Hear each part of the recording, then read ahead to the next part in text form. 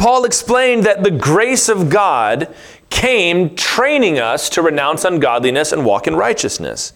Jesus Christ gave himself on the cross so that we might become a people, remember verse 14, zealous for good works. Remember, he uses the noun that we should be zealots for good works, fanatics for good works, you could say.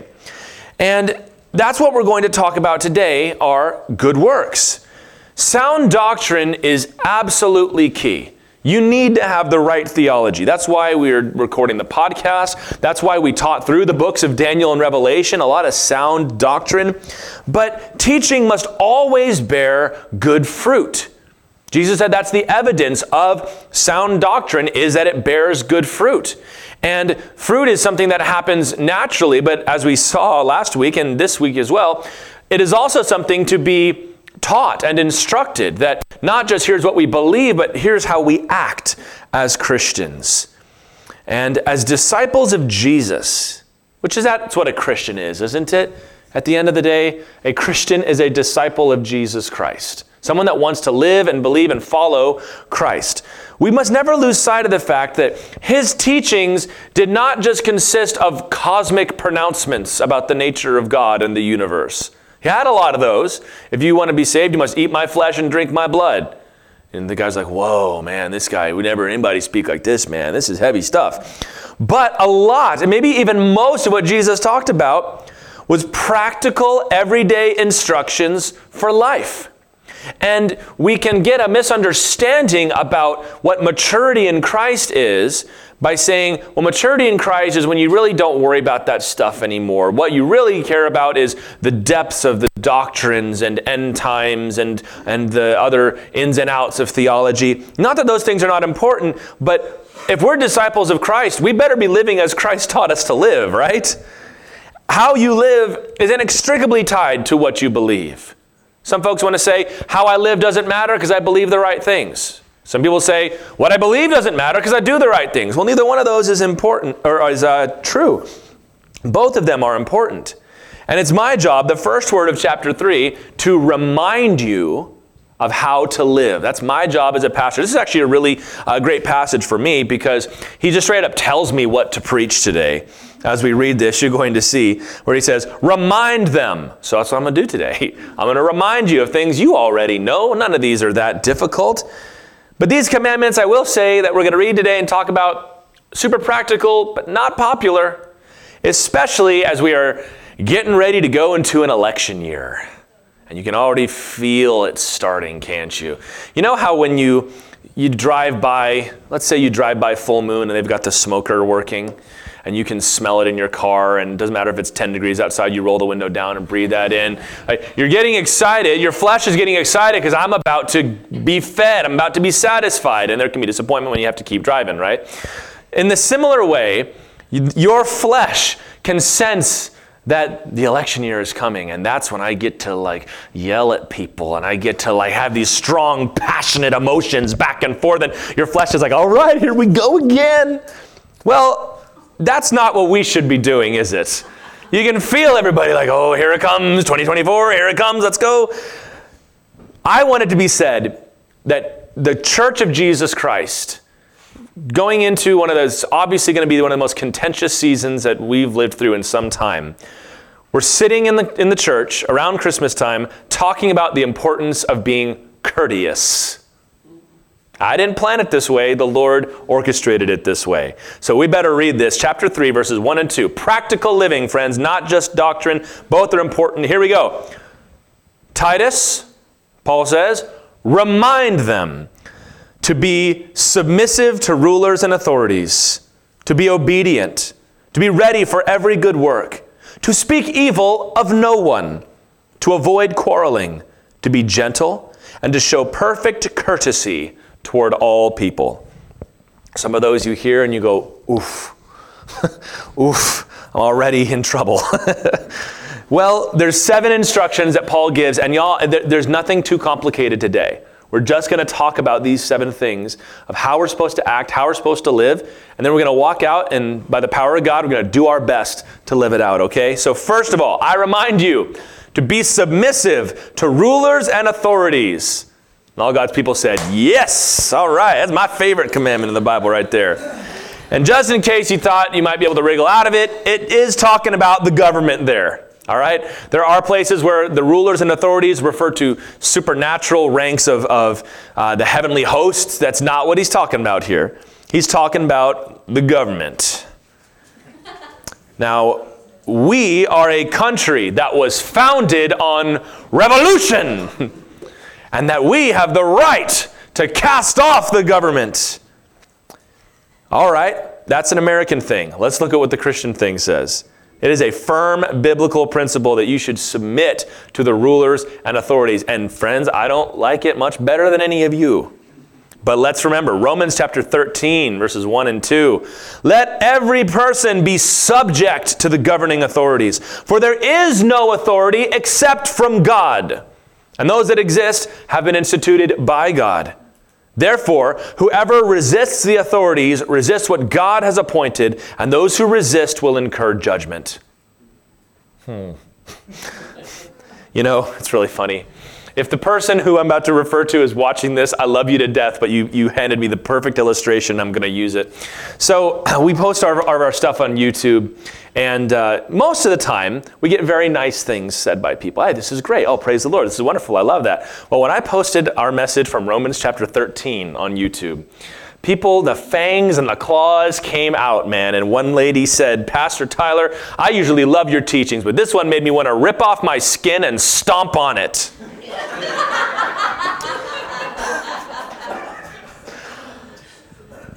Interesting reaction to that, isn't it?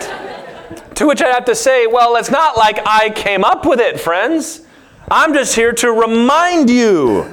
The Bible makes it so abundantly clear that it is God who raises up and tears down rulers, that nations and kings and people don't rise to power unless God put them there.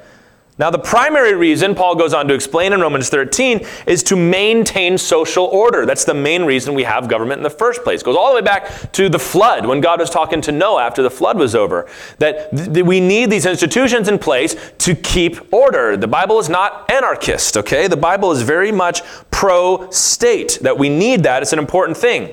But God also raises up leaders to serve his purposes. Because people will inevitably say things like, well, what about Napoleon? Or what about Hitler? Or what about Stalin? We can believe that just as God raised up Nebuchadnezzar and Assyria and Cyrus and Nero for a purpose, God raises up the wicked men of our own days for his purposes as well. And there's a whole depth of things we could talk about here, but let's just look at the basic principle and remind ourselves of the truth here. A Christian is to be the finest citizen that any governor or mayor or senator or president ever had. That I'm glad there's a lot of Christians in this country because they do what's right. Ranging here from traffic laws. You know, when I was a younger man, I was listening. If you grew up in Calvary Chapel, you listened to a lot of what we call Chuck tracks. It's Pastor Chuck's Bible studies, and you listen to them. Whenever he talked about anger, he always talked about road rage. And I always thought that was like a soft application, like, oh, come on. To what about, when somebody gets in your face? I want to hear about anger then. And then I started driving.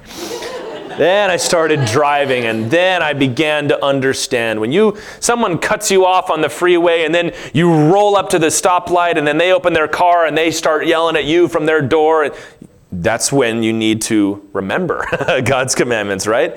Traffic laws, like Christians, we don't mess around with that stuff. Taxes.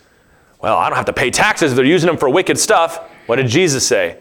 Render to Caesar what belongs to Caesar, and God what belongs to God. Now, what was Caesar doing with all that tax money? He was building idolatrous temples. So, God is not going to hold you responsible for how your tax money is spent. Can you say praise the Lord for that? So pull out that dollar bill and say, whose face is on that? Washington. Well, render to Washington what belongs to Washington, and render to God what belongs to God. This applies to public order, that Christians are not to be causing trouble. We're not out there making life miserable for other people and being disorderly. We obey even things like building codes. And I've had my share of disagreements about building codes before. But we're not the kind of people, we don't want people to groan because, the church is here again. We don't resist arrest. We don't act violently. We don't take what's not ours. And as we see the rise of political violence, of those taking advantage of the relaxed enforcement of laws in various places, don't you fall into that too? Well, if they're going to be violent, and we got to be violent too. Nope, not in God's house, we're not. You don't have to agree with every law, nor should you. Now, there's moral things, but there's even things that are not moral that you're just like, I really don't like that this is a silly building code that we have to have. But you are to submit to the government, Christian. And this is difficult for us to do, especially because we have a democratic republic where we're voting, and you are invited to have an opinion and have a say. Have an opinion, have a say. But we need to submit to the system because the Lord set it up. And that's not something we hear too often, but there it is in your Bible. Second, he says to be obedient. Be obedient. Could you fairly be defined as an obedient person? Maybe some of the wives in here will go, I hope so. I don't know how many men in here go, oh, I hope so. I hope people think I'm obedient. Like, that's dogs go to obedience school. Now, hold on a minute, though. What does he say? Be obedient. This means you are to fit into your place in society without grumbling and without dissent. That you are not to be constantly fighting against those that have authority over you. So if the first one is about government, the next one could apply to that, but also more broadly, it could apply to parents. Kids, submit to your parents. Don't be disobedient to your parents. There's some adults even who kind of like that their kids are rebellious. And they almost kind of encourage them to do that. Maybe some of them feel like they didn't get a chance to sow their wild oats when they were kids, but they're like, oh yeah, she doesn't listen to anybody. Oh, great. I can't do nothing with her. Oh, that's great, because you've had her since she was a baby. So what are the rest of us supposed to do, right?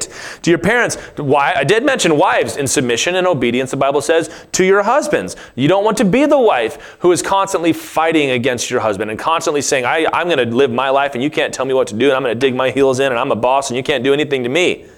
Don't live that way. Lots of that online. Not in our church. It shouldn't be that way. Submit to your boss. Be obedient to your boss. And you might say, but you haven't met my boss. Yeah, that's why I can make this statement, because it's not going to color what the Word of God says, huh? I know there's bad bosses out there. I've had a few, right? I was a manager. I'm sure I was, from time to time, a boss people didn't want to be obedient to.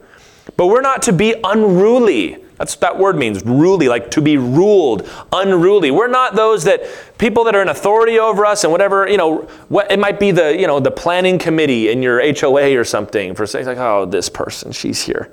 Why does this guy have to sign up for everything? He's not going to do what I tell him to do. That's not what a Christian is supposed to be. Policeman, we could add that, right? Well, I don't have to listen to you. God's my highest authority. Yes, and God as your highest authority told you to be obedient. Obedient. 1 Timothy 2:2, Paul told us to pray for the kings and all who are in high positions. For what? That we may lead a peaceful and quiet life, godly and dignified in every way. Let me read that again. What do we want? What's the goal for a Christian? To lead a peaceful and quiet life, godly and dignified in every way.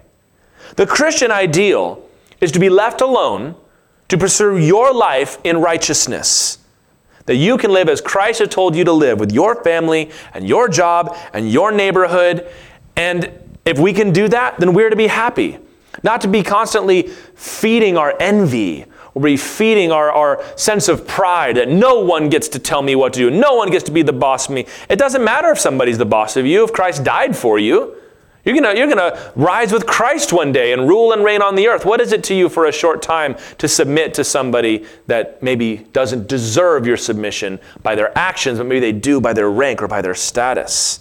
That we fit in to the society. Now what you can do is you can pull out that little magic box in your pocket, and you can spend a lot of time watching a lot of videos teaching you to be upset and unhappy with your lot in life.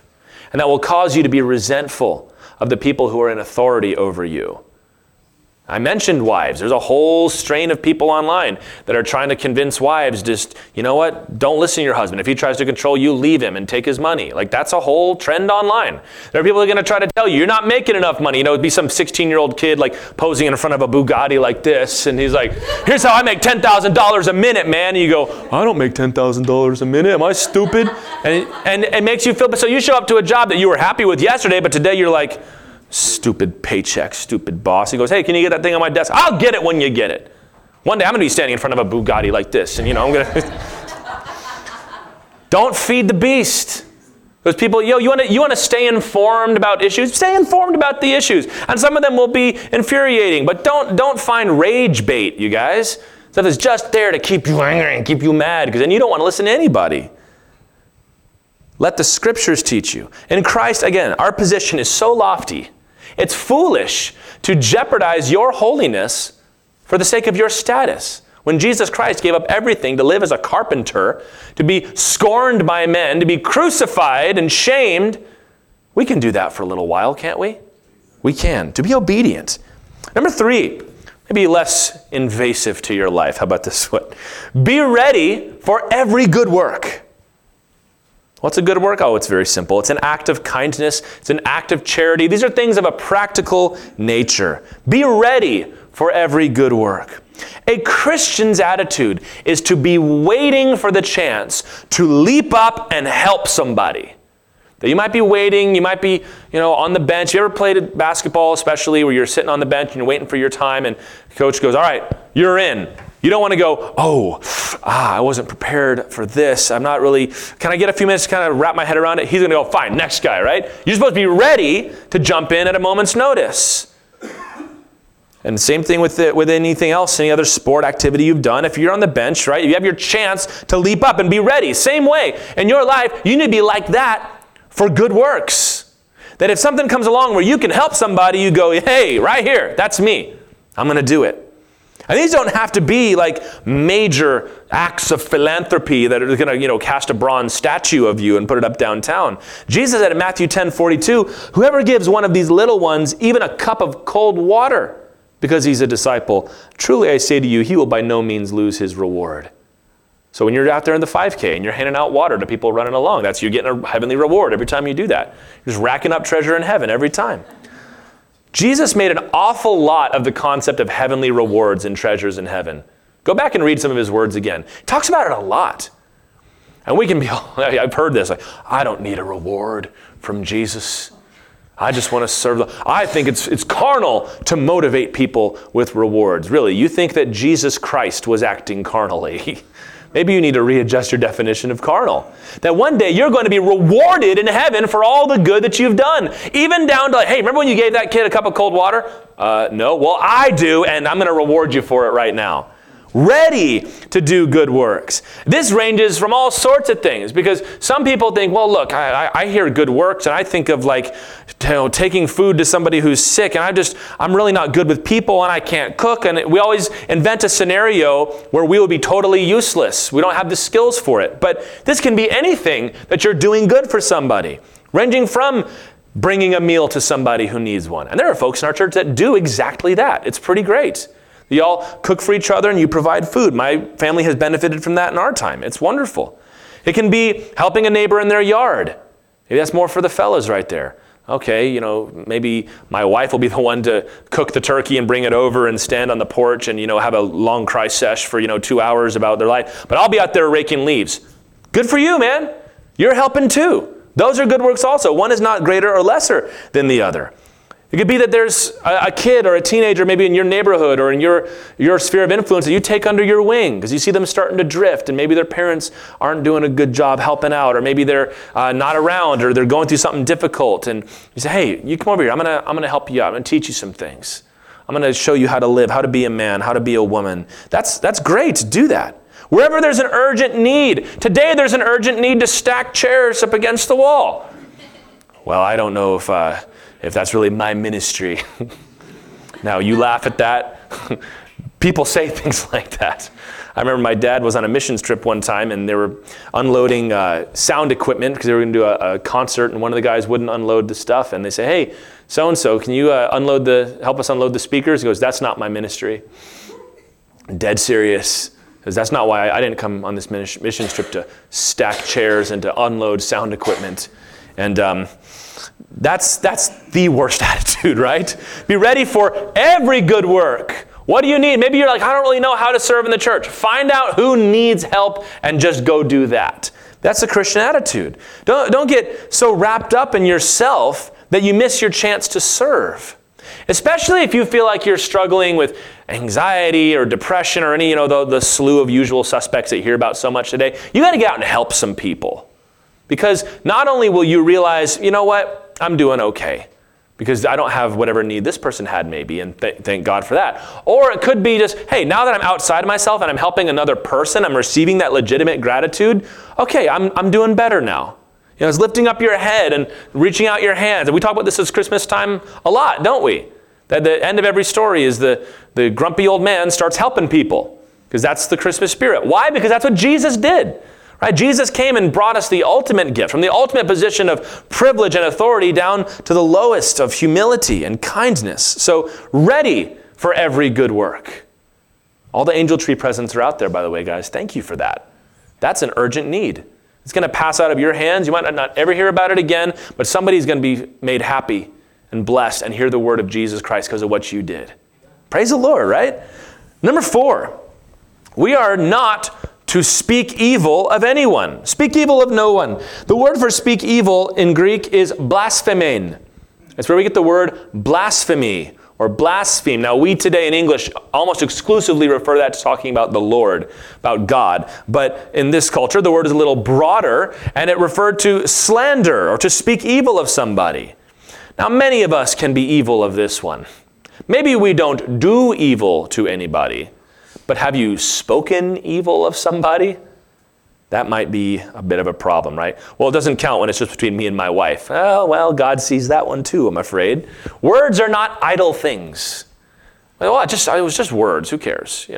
And some people want to, go all the way and say, if you said something, it's the same thing as doing it. I don't know if that's quite true. But what did Jesus say? He said, out of the overflow of the heart, the mouth speaks. You don't know my heart.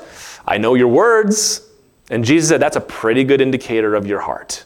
The words that you speak, the things that you say, especially about other people. They reveal what's inside you. But you know what else they do? They also train you. The things you say train your heart. So let's use a little pie chart example. Maybe 2% of you is bitter towards somebody. And that 2% speaks 50% of the time.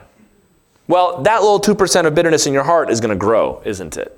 Because you teach yourself, you train yourself. At the very least, you're going to give off a sense of who you are that's not true to somebody else. Especially if you're maybe somebody like myself who loves to joke around, who loves to tease, who loves to be sarcastic, who can be, a little too quick with a joke sometimes, and you offended or hurt somebody's feelings, and you just go away and you go, I didn't mean to hurt their feelings. I didn't mean to be that way. And you truly didn't. But that's what the Lord says. Just keep your mouth under control. James says, let everybody be slow to speak. Slow to speak. We don't talk quickly. We don't react to things. Ephesians 4:29 says, let no corrupting talk come out of your mouths. So much for cursing, right?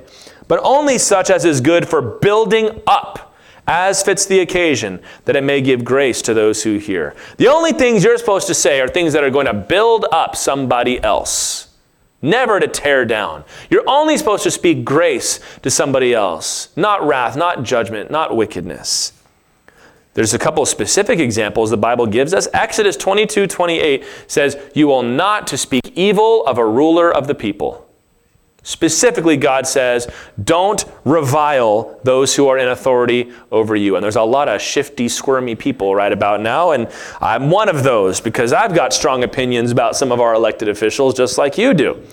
And I have conversations where I walk away and I go, well, I sure expressed myself, but I really wish I hadn't said it quite like that. It's really not good how, because you say one thing about your guy and then somebody else is going to say something about their guy and then up it goes and now we're just yelling and screaming at each other. And we say things like, how did everything get so tense around here? Well, because we were speaking evil of each other. We crossed that threshold of speaking evil of rulers and authorities and even of one another, so that now there's no end to it. When you've broken the commandment of God, then the limits are just arbitrary now. Jesus said in Matthew 5:22, you're not even supposed to insult one another. Jesus said if you call somebody an empty head, you're going to hell. Jesus said that. He says, you think that, I shouldn't murder somebody. He says, but if you say to your brother, Raka, which means empty head, right? You're in danger of the judgment and of hellfire. Or you fool. He says, you should go to court for that. So Jesus said that? He did say that. Insults, revilings. You may have strong opinions, and have those strong opinions, guys, but you are not to be a gossip, where you're talking behind somebody's back. Even with the boys, guys. Hey, how's things at home? Man, that old lady, let me tell you right now. And off you go talking about, I love my wife. I just need to let off a little steam. No, you don't. You don't need to let off steam like that. If you've got that much tension going on, you need a prayer life, my friends. Let the Lord lift those things out of you, because he will. The Lord totally will do that. In fact, Proverbs says, a fool gives full vent to his spirit, but the wise man holds it back. Full vent. That means you open up the vents and let everything that's in come out. And we even say that, I was just venting. Now, the Bible says then you fall in the fool category for doing that. Not to gossip, not to slander, which is, of course, much stronger, or do any such thing. One reason I could give you among many is because you don't know what the situation is, especially, I would say, for our rulers and authorities. This is one of the reasons I'm hesitant to talk about specific political events and issues from up here, even though I might have God's opinion on it, because I don't know if I know what's going on. How many times have we thought, oh my goodness, can you believe that this thing happened? And then like 6 months later we find out, that was all a lie. They made that up. I'm like, I'm so glad I didn't stand up in God's pulpit and tell you from Jesus how to think about that. You can start to judge, and as much as the verse is misused, it's true. Jesus said, judge not, lest you be judged. The more you talk about people, that's what people are going to think about you. If the only thing they ever hear from you are your reviling, base opinions, they're going to think you're a nasty person. And you might be perfectly delightful, but the only time you ever talk about politics, or the only time you ever talk about your family or your job, is you're complaining and griping about it. And everyone else will thereby judge you. Everybody in our country now is just very free with the fury, aren't they? It's like, I can't, silence is violence. I've got to say something. And it's like, if we don't stand up now, then they'll run roughshod over us. We need to have a little trust that when we obey God's commandments, he's going to honor us obeying his commandments. And the commandments of God are given for difficult times. For difficult times. Jesus didn't say, don't ever speak evil of one another unless they do something that ticks you off. Then you can say, no, that only starts to apply when you would like to say something nasty about them. You ever have that friend that is always kind of fishing to have you say something mean about somebody? They'll kind of like set you up like Lucy holding the football for Charlie Brown. It's like, I heard what he said to you the other day. What did you think about that? It's like, you're just winding up. All right, here it comes. No. We're not supposed to do that. Don't speak evil of anybody. And I'll even say too, and you can tell I've been thinking about this in the social sphere as I was thinking about it, but we say, well, I have to say something. Like everybody with that attitude is what's causing so much of the upheaval and the disruption. If everybody would just calm down a little bit, those that are foolish and speaking loudly and out of pocket will be seen and known for who they really are. And also, man, you ain't in Congress. All right?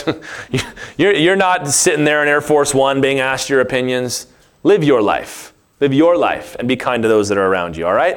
All right, number 5, avoid quarreling. Literally in the Greek, this is to be non-combative.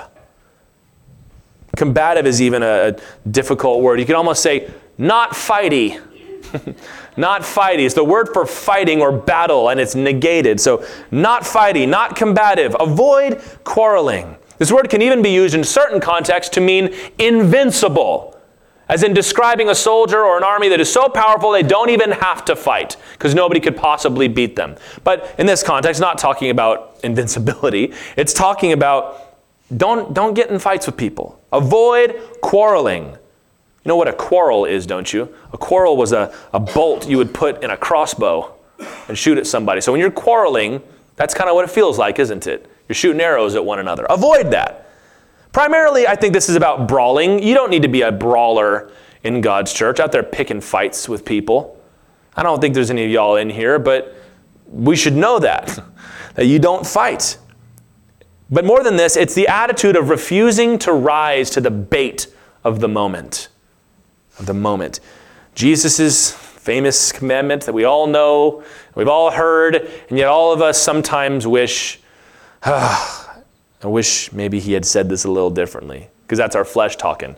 You've heard it said, an eye for an eye, and a tooth for a tooth, meaning fair is fair. But I say to you, do not resist the one who is evil. But if anyone slaps you on the right cheek, turn to him the other one also. Turn the other cheek. Even to this day, people see Jesus' commandment as weakness. So you're just supposed to let somebody beat you up. First of all, the verse is not about being assaulted. It is about being insulted. You understand the difference? That he's not talking about somebody that's going to come and attack you. This is an honor-shame thing. This is an honor-shame culture, as many are even to this day. That if you strike me on the cheek, you're not trying to beat me up and take my money. You're insulting me. It's like you're challenging me. What are you going to do about it? Jesus says, turn the other cheek. You want to hit one? Yeah, hit two. Why not? If we can put an end to this, let's put an end to it. It takes strength to walk away from a fight. Don't you know that? Because the people that usually want to get into the always be scrapping and always be fighting, they're usually the neurotic, insecure ones. I've got to show everybody how strong, how powerful I am. And I got to exercise my authority over this person. And if you give them what they asked for, you've gone down to their level. You're going to have people do this to you. You're going to have somebody pick a fight with you in public, like in the store somewhere. You ever had somebody do that to you? It's like, what do you want? Do you just want to fight right now? Maybe they want to argue. Maybe they want to actually have a fist fight with you. I feel like in parking lots, you'll hear that a lot. You'll be walking by and somebody will loudly say something about you or loudly say something about your kind. And they'll say that because they want you to turn around and say, what did you say to me? And now you're fighting. There are people that will call you out in front of people. You'll get people that will just straight up walk up and say, you've been ducking me and now it's time. What are you going to do? You come outside of me right now or we're not doing anything. Or, ladies typically aren't going to get into like fist fight or something like that, but they're going to come up and they're going to try to make a scene because they want to fight and argue and scream with you in front of a bunch of people. Maybe you have family that does that. I don't know. Some families are passive aggressive. Some families are just plain old aggressive. You also got people that will give you that sideways insult. You know what I'm talking about? I love how you can just throw on any old thing and just, call that getting dressed up. I'm really very envious of you for that. Or maybe your father-in-law comes over and he starts commenting on your decisions and how you've built the house or where you've organized the furniture, and you're just like, hey. He's like, oh no, this is great. If it was me, here's what I would have done. And there are all these little digs coming your way, and you can rise to that. You can say, all right, we're having this out right now, Sometimes people write nasty things about you online. People are rather brave when there's nobody right in front of their face. Have you noticed that? You ever come across somebody that you can tell, like, wow, you've never been checked by anyone before, have you? You meet them online quite a bit. We've been posting a lot of stuff on YouTube lately as a church, started posting shorts especially, which are 1 minute or less that go on YouTube, and they're getting a lot of traffic, which is cool, but man, people have come out of the woodwork to hate us. Somebody wrote, was it 10 comments yesterday, Zach? It was a thing, I think it was when John Pillavant was here. He was talking about grace and how you're guilty, but God can forgive you. And some atheist came on and wrote 10 huge comments, just, you guys are stupid. Anybody that believes in God is an idiot. And all these quotes, like he quoted Star Trek in one of them. It was kind of funny, but it's like, and the hilarious thing is he put 10 comments on the video, which means it ended up getting way more views because he was engaging with it. So it's like, oh, well, thank you for that, man. And, guys cussing me out and saying you're this and you're that. And, but we have a standing don't feed the troll policy here. If you don't know what a troll is somebody online that says nasty, horrible things to provoke a reaction from you. And the joke is when you hop on and start defending your honor. There are people like that in real life too. They just want to fight. They're bored and they want to see something happen. Don't participate. When you do that, when you are not a quarreler, you're not combative, you stop the cycle. And eventually people stop messing with you. Of course, there's always a time for war. And again, all these things, there's balanced lessons to be learned. There's a time when you need to step up and defend yourself or defend your family.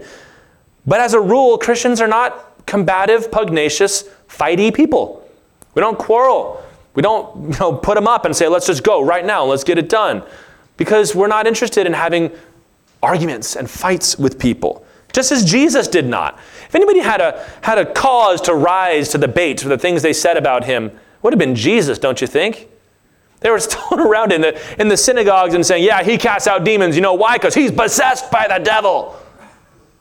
And Jesus actually, that's like an unforgivable sin that you just committed. He could have come in there and with all the thunderous might of the Son of God, like lightning struck right there, and there's a crispy hole where that synagogue leader used to be, and he would have been totally justified. But what did Jesus do? He just let it happen, and he stood up and he defended himself, but he didn't get in a fight with anybody. When he's hanging on the cross, what did Jesus say? Father, forgive them. They don't know. They don't know what they're doing. We go, well, they should have known. Yeah, they should have, but they didn't. And that's the attitude Jesus had. We're not combative. And I don't think we have a combative congregation, by the way. Most of these things, I don't have anything pointed to say to our church. These are just general principles to remember. Number 6, remind them to be gentle. Remind them to be gentle. So I'm going to remind you, hey, be gentle. Okay? That's usually what you say when you're decorating the Christmas tree with young children, right? It's just, please be gentle. Please be careful with that. And they always manage to find the expensive one, and it says baby's first Christmas on it, But gentle here is not just the way we think about it, which is tender and soft with something, but it also has the ideas of being reasonable. That same word very often in the New Testament is translated reasonable. So can you see how those two ideas kind of go together? Gentle and reasonable. To be fair is another way of translating it. To be seemly. That's the way you conduct yourself. That's seemly. There's not a lot of rough edge to you. There's not always trying to mess something up. It's the opposite of being pugnacious and spoiling for a fight, is to be gentle. Now, especially for the fellas here, don't think that this means that you have to be effeminate to be a Christian. It is not the same thing. Women, I think, have an easier time being gentle than men do. But you also need to remember, guys, that you can be, 7 feet tall, 400 pounds, muscles busting out of your eardrums, and be gentle. Because you hand a man like that his little baby girl, all of a sudden, he's gentle. He's holding her like this. He's just very tender, very soft, right? And even like grown men, like tough men, will get the little babies, and what do they do? Right? Does that mean that they're not manly, that they're not strong, that they're not capable? No, mess with that guy at your peril. Mess with that little girl and see what's about to happen to you, right? But he is capable of being gentle, being reasonable, being fair. Yeah, you could dominate every room you walk into. You've got that voice and you've got the strength of character to do it, but you don't. I'll be reasonable. Let's go in. Even God said to the people of Israel, let's reason together. Can we talk about this? That's God being gentle with his people. The one who rides in thunderclouds and smoke and dwells in thick darkness and unapproachable light says, let's reason together. That's being gentle. It means to be careful in your conduct. And again, I'm thinking about this a lot in the context of an election year here, where we're going to see some things that are going to horrify us. We're going to see some stories come across the line that are going to be shocking and repulsive to your spirit. But let's remember Psalm 37, verses 10 through 11, where he says, in just a little while, the wicked will be no more. Though you look carefully at his place, he will not be there. But the meek shall inherit the land and delight themselves in abundant peace. You didn't know that Jesus was quoting Psalm 37 when he said, blessed are the meek, for they shall inherit the earth, did you? And that psalm is all about not worrying so much about what wicked people are doing. He says, you're going to look away and you're going to look back and they're going to be gone. Maybe even some of the villains from the last crisis, where'd they go? I don't really hear about that guy much anymore. That's why older man David is writing this and says, fellas, don't worry about it so much. God has a way of handling wicked people. But the ones that last and endure are the ones who are meek or gentle or reasonable. The Bible tells us to let our worries about the wicked go and focus on doing right in your backyard, at your supper table, in your congregation. So we're not to be hot-tempered. You wouldn't like me when I'm angry. Really? when God gets angry, I still like him, so it is possible. We're not to be hot-tempered people where you just fly off the handle and just out of control. Nor are we to have that other extreme where we're wildly emotional, where we can't control our sorrow either. Well, I just can't help that. No, the Bible tells us to be gentle, reasonable, self-controlled, meek, to where you're able to, tread this line. I'll never forget this. My 10th grade, what has been? 10th grade algebra teacher, who was also the basketball coach. And it was a Christian school, and he had to apologize multiple times for losing his temper during the basketball games, because he would get really into it. But he would come into the class, we'd talk about math, we'd also talk about the Lord. He was a really cool guy. And he had I remember this, a green Expo marker and a red one. And he's on the whiteboard, and he says, doing red, big old waves like this. We were talking about sine waves, so that's where this came in. And he says, you can be up one day and down, and you're all up and down like this, and you're really angry, and then you're really sad, or you're really happy, and then you're really depressed. And he said, what God wants to do, and he would take the green marker and just do a little short one like this, is you have the same emotions, but they're not so out of control that you're swinging back and forth. Mr. Patterson was his name. I remember that right now. He was a fun guy to have in that class, but we're not to be wildly emotional. We're gentle with people. We are patient, and we're kind even when we have to be firm with people. You can be kind and firm at the same time, can't you? It is better to be kind and firm. Because if you have to be firm with somebody or say no or yes strongly to somebody, maybe one of the tactics they'll use in order to get out of that is try to get you mad and start a fight. But if you can be the one that stands firm and say, no, we're not going to fight about this, nor am I changing my mind on this subject. They'll burn off that temper, and then it'll all be all right after that. And they'll respect you for it. We don't, as Christians, feel a need to prove that we're tough. We don't need to prove anything to anybody. We just stand steady. And I can just ask this question. Wouldn't the world be a better place if there were more people like this? More gentle people? We used to use that word more often, a gentleman. A gentleman. Well, I don't want to be gentle. Well, it's one of the fruits of the Spirit, guys. Gentleness, reasonableness, calmness, self-control, the ability to defer your might and power for the moment in order to have a better situation. So I'm reminding you to be gentle, And the last one, number 7, is to show perfect courtesy to all people. To which you go, oh man, all of them? All of them? I got to show courtesy to all of them, Lord? That's what he said.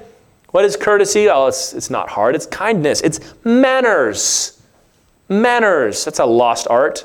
Can I tell you a funny story that you might not believe, but I promise you this is true? We were on a missions trip to Costa Rica with the high school students. And we would go out during the day, and then we would have, this was always the most fun, we would be out for hours after we got back and had our dinner, just talking and laughing. And you never laugh so hard in your life when you're hanging out with those guys. Well, I don't know how we got on this, but we were sitting there talking, as boys and girls, sometimes things come up, and somebody mentioned something about manners or politeness or etiquette. And then I spent like an hour, and then for the rest of the trip, fielding etiquette questions from teenagers. It was the strangest thing, because it was like, these are a bunch, they're a bunch of Gen Z knuckleheads that were throwing each other in the pool and, all that crazy stuff. But they were asking about manners. Like, yeah, we really don't do that. And why don't we do that anymore? Especially the ladies, like, I go back and I watch Pride and Prejudice. I'm like, oh, I wish we talked that way, and I wish we still dressed that way. And, the fellows like, yeah, I mean, like, maybe not Pride and Prejudice, but they're like, it just feels like everything is all so informal all the time. And so, as best I know, I was like, Googling stuff, like, what is the appropriate thing to say in this situation? And it was fun, talking about manners and kindness and courtesy. But it's not so much about, like, social conventions as much as it is that Christians are polite. Are you polite? Are you polite? I hope you are, because a Christian is to be polite. Are you working on it, at least, to be polite? We're not rude. Love is not rude, 1 Corinthians 3 says. We're not pushy. Well, how are you supposed to get what you want? You're supposed to rely on God to get you what you want. And also, a gentle answer turns away wrath, doesn't it? When somebody's like, I'm ready to take this person down, especially like a service job, you walk up at somebody's been dealing with customers all day long, and like the last 10 have just been real nasty to them. So they show up and they're already like, an old Western, like with their guns drawn, like ready to go. And you show up and you say, hey, Merry Christmas, how are you doing? I'm fine. What do you want? Well, I'm just having some time. And you're kind. That person, like, wow, one kind person, all this mess, showing me courtesy. I'm going to help you as much as I can. Catlin did this when we flew together. We went out to New Mexico. You know, I've been flying a lot lately, and I've been all over the place. So TSA and I have a nice little, frenemy relationship, I guess. You know, it's if they could just agree on the rules. It's like, do I or do I not take my shoes off? Just tell me once and for all, you know. Well, I go in and, I'm just kind of walking through, and my thought is just kind of have it ready, kind of keep that face, so they know, all right, we don't want to try to mess with this guy. And she walks up to everybody, hello, we're going to New Mexico. And you know what starts happening?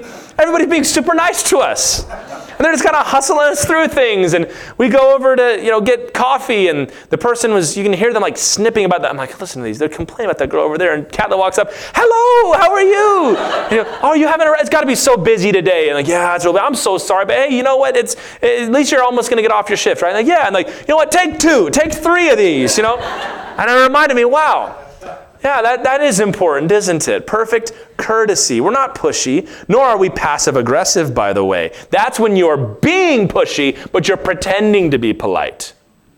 It's like, it's okay if you want to take as long as you want on that coffee. I know that I should be concerned about you. Everybody says the customer is always right. I don't think that. You just take your time there. And you pick up, no, I can't be there right now. This sweet young lady is making a coffee. And it's a hard job. And that's horrible, isn't it? That makes you want to put something else in that coffee. What? I didn't say anything. Isn't that frustrating? I didn't say, you know what you did, right? You know what you said. That's, by the way, why you should never have any kind of substantive conversation through text message or email, because you can't read tone. And sometimes that's what people want. And I want to just be able to say what I think, because they never say it to your face. If you can't say it to their face, maybe you shouldn't say it. Pick up the phone and call, or just wait until you see them in person. That's kind of what I do. When somebody has a big, long complaining email about the ministry or whatever, my immediate response is, what time do you want to come in and talk about this in person? Why? Because I don't have time for the email? No, because I know it's just not going to go anywhere. Because you're gonna read something into what I say, and I'll read something into what you say, and we could probably resolve this in 5 minutes if we could just talk. So courtesy. We're poised. We're thoughtful to other people. Romans 12:18 says, if possible, meaning it's not always possible, but if possible, so far as it depends on you, live peaceably with all men. With all men. As much as it depends on you. What about that really nasty neighbor who's always calling the cops on people for stupid stuff? Well, as far as it depends on you, live peaceably with that guy. Your day may come where you got to be hollering over the fence at him too, but as far as it depends on you, let it go. What about that person in the office that everybody's like, don't, just watch out for her, okay? Because she's a barracuda and she will rip you to shreds if you give her half a chance, right? Well, as far as it depends on you, live peaceably with her. You might not approve of how she treats anybody else, but as far as it depends on you, you live peaceably. We don't adjust our courtesy either based on wealth. Oh, somebody rich walked in the room. Everybody, straighten up, act nice now. Or the opposite of that. Some people will do that. Oh, look who thinks they're so high and mighty. You can go to the back of the line. People will do that. Or their position. I've said this since we were in the hotel, and I'm going to keep on saying it. The day may come where we get somebody famous or powerful or notable in this congregation. Here's the rule. You don't treat them any differently than you treat anybody else. Oh, please, take my seat. No, none of that. None of that. Because when you walk in here, those things don't matter anymore. There is no Jew or Greek or slave or free or any of those things. And that might mean you need to start treating everybody else better now. Am I right? Okay, I need to start giving up my seat now and welcoming people at the door and just pumping their hand. It's so good to see you, and that's good. Or even things, guys, like beauty. The attractive person gets treated well and the unattractive person doesn't. This is the joke that guys have been making since middle school, that if a ugly guy and a hot guy say the same exact thing in the same exact way to a girl, the ugly one is a stalker. And the hot one is just so charming. I can't stand it. Yeah, we're on to you, ladies. That's what I'm saying. Some of you guys are like, I knew it. I knew they were doing that. We don't adjust our courtesy to one another based on things like that, guys. That's how the world treats people. But in God's church, we know that none of us have anything desirable before God, and yet He reached down to save us anyway. So you don't look for desirable qualities in somebody else, deciding on whether or not you're going to treat them with courtesy. Simple things like opening doors for people, especially, gentlemen, for the ladies. Get your kids to do it. My boys will fight over who gets to open the door for strangers now. And I'm like, just grab you both by the ear and say, I'll do it, because now they can't even get in the place. Opening doors. Saying please and thank you. It matters to people. You notice it, don't you? When somebody is polite and kind to you. And we can even disagree with grace. That's why I told you, I've said this a million times, I love reading like the history from the American Revolution especially. And even when they're like angry at each other, it's like the most florid, like complimentary language. And I'm challenging you to a duel. Your humble, obedient servant. It's like, wow, okay. And then, well, that's hypocritical. Yeah, but at least there was the acknowledgement that this is how it should be. We should be courteous to each other, right? Be gentlemanly or ladylike for Christ's sake. And today's media, advertisement, whatever it is, TV, it glamorizes the opposite of that. It glamorizes, speech that comes from the gutter. It glamorizes treating other people selfishly and only worrying about yourself. It glamorizes tearing down those that have that sense of self-control. But don't worry about that. We rise above it because we've got a higher reason, and that's Jesus, who told us to treat everybody with perfect courtesy. Perfect courtesy. So 7 things here. Let's just read it again. Remind them, as I have, to be submissive to rulers and authorities, to be obedient, to be ready for every good work, to speak evil of no one, to avoid quarreling, to be gentle, and to show perfect courtesy toward all people. Altogether, those character traits constitute a rather pleasant person, don't they? But also a rather strong person who is able to stand and deliver these things even in the face of difficulty. Somebody who minds their own business but is a blessing to everybody around them. That's how I want to live. That's how I hope you want to live, because that's how Jesus and Paul and Titus remind us to live. And that's what sound doctrine teaches us to live, which is why it baffles me that doctrinal things online are the place where there's the most venomous arguments, when the Bible tells us that sound doctrine trains us to live like this. So look to your hands, guys, not just your head when it comes to the things of the Lord. What are you doing? How are you speaking? How are you conducting yourself? Verse 3, for we ourselves were once foolish, disobedient, led astray, slaves to various passions and pleasures, passing our days in malice and envy, hated by others and hating one another.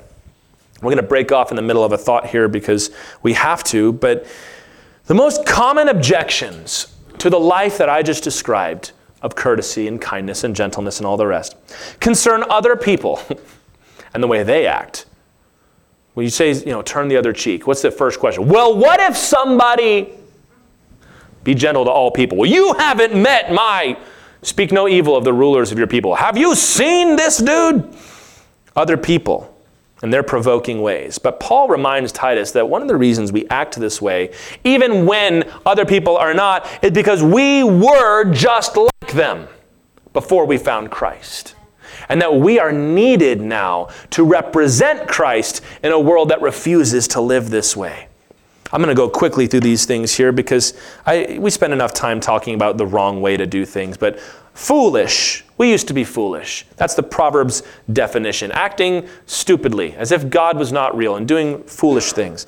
Disobedient, somebody who flouts authority, somebody who makes a scene when they get caught. Led astray by the devil, by other bad influences. Slaves to passions and pleasures, slaves to our impulses, only doing what feels good. In malice and envy. No love towards other people. Everything is a competition between me and them. And if I'm gonna fight this fight, then I'm gonna win and get out of my way. Hated and hating. Hated by other people and hating other people ourselves. Call it prejudice, call it anger, call it spite, whatever you call it. All sorts of excuses now about why we can act hateful to other people when that's the old life. Yes, people act this way. Maybe there's even some faces or some groups in your mind as I described these things and read that list. But guess what? We did all those things too before the grace of God came. We were acting foolishly. We were led astray. We were hateful. We were slaves to our impulses. And even today, sometimes we still struggle with the residual effects of those things. And it was the grace of God that came to us. 1 Corinthians 6:11 says, such were some of you. But you were washed, you were sanctified, you were justified in the name of the Lord Jesus Christ by the Spirit of our God. Hey, you might have these virtues, and that's great. But I'm going to remind you, the reason you have them is because of the blood of Jesus and the power of the Holy Spirit. It's God manifesting these things in you. So it should not be a point of arrogance and pride and judgmentalism for you that you act this way and the rest of the world doesn't. They don't know Christ yet. Of course they're going to act like that. They should know better. Yes. But a little thing happened in the Garden of Eden that kind of messed all that up. We shouldn't be angry at the world for acting like the world. Now, there is indignation towards sin. I'm not saying we shouldn't have that. But there must be a personal level where you're not angry, but you're sympathetic. You're like, I get it because I was like that. And I can still feel my flesh, tensing up that I could be like that again if it wasn't for Jesus. So I'm not going to walk around condemning other people for not being gentle or for being quarrelsome or for reviling one another because I used to do that. I don't expect holiness from you because you haven't met the Holy One yet. And as much as we remember how we've been forgiven, when you look back and you think, yeah, I remember what I was like. I remember how I used to talk to people. I remember how I treated that man or treated that woman. I remember how I used to conduct myself in the workplace or in the political sphere. And you remember what you're like, and sometimes we get embarrassed. And we're kind of like, it's kind of like when Jesus said, he who's without sin, let him cast the first stone. Everybody goes, oh, look at the time. I better get out of here, right? It humbles us. It embarrasses us. It humbles us. But then what do we immediately do? But I've been saved. Yeah, you have. You turn to Christ, but I've been forgiven for all that. And that love for Jesus starts to grow in your heart again and say, thank you, Jesus, so much. Luke 7:47, he's forgiven much, loves much. But whoever is forgiven little, loves little. So if you start to forget what you've been forgiven of, and you've only got a little bit of forgiveness left in your heart, you're only going to love a little bit. But you turn, I've been forgiven, praise Jesus. So then, what about those that have not found him yet? Can you not be like Jesus as the nails were going through his hands who said, Father, forgive them? They don't know what they're doing. Maybe as you look at the things that are infuriating on your computer screen or TV, or that you're hearing from your neighbor's house, or you're seeing your children's life, and it makes you rightly angered. But there should be a moment where you get on your knees and say, God, they don't know. They don't know. They need to know. Help me to tell them, because I didn't know. And I was just like that. But now I do know, and the forgiveness and freedom I found in Christ, Lord God, they need that too. So it's a pretty straightforward message today, isn't it? I mean, you could just say, be good, be nice. What was today's church about? How about being nice, about being good, being kind, being respectful, showing love and courtesy to all people. Very general picture of what a Christian in society looks like. That when you come across one of us, that's what it should be like. Doesn't mean that everyone's going to be like that to you in return, but more of them will than if you're going to act nasty, I would say. This is the example that we are to follow. And guys, there's always going to be reasons to break these commandments. There's always going to be a good reason that other people would say, well, you had to do what you had to do. But the Lord has said, I see all things, and this is how I want you to be. Right? Our default position always comes back to this, to love, to sum it all up. And we're to love one another. Love our neighbors as ourselves. It is up to us now to live as Christ did, for the sake of those who are lost, who are stuck in this constant, endless cycle of offense and sin and blasphemy against each other. And Jesus has sent us out to be the ones to take those things on ourselves, much in the way he did, and not to return evil for evil.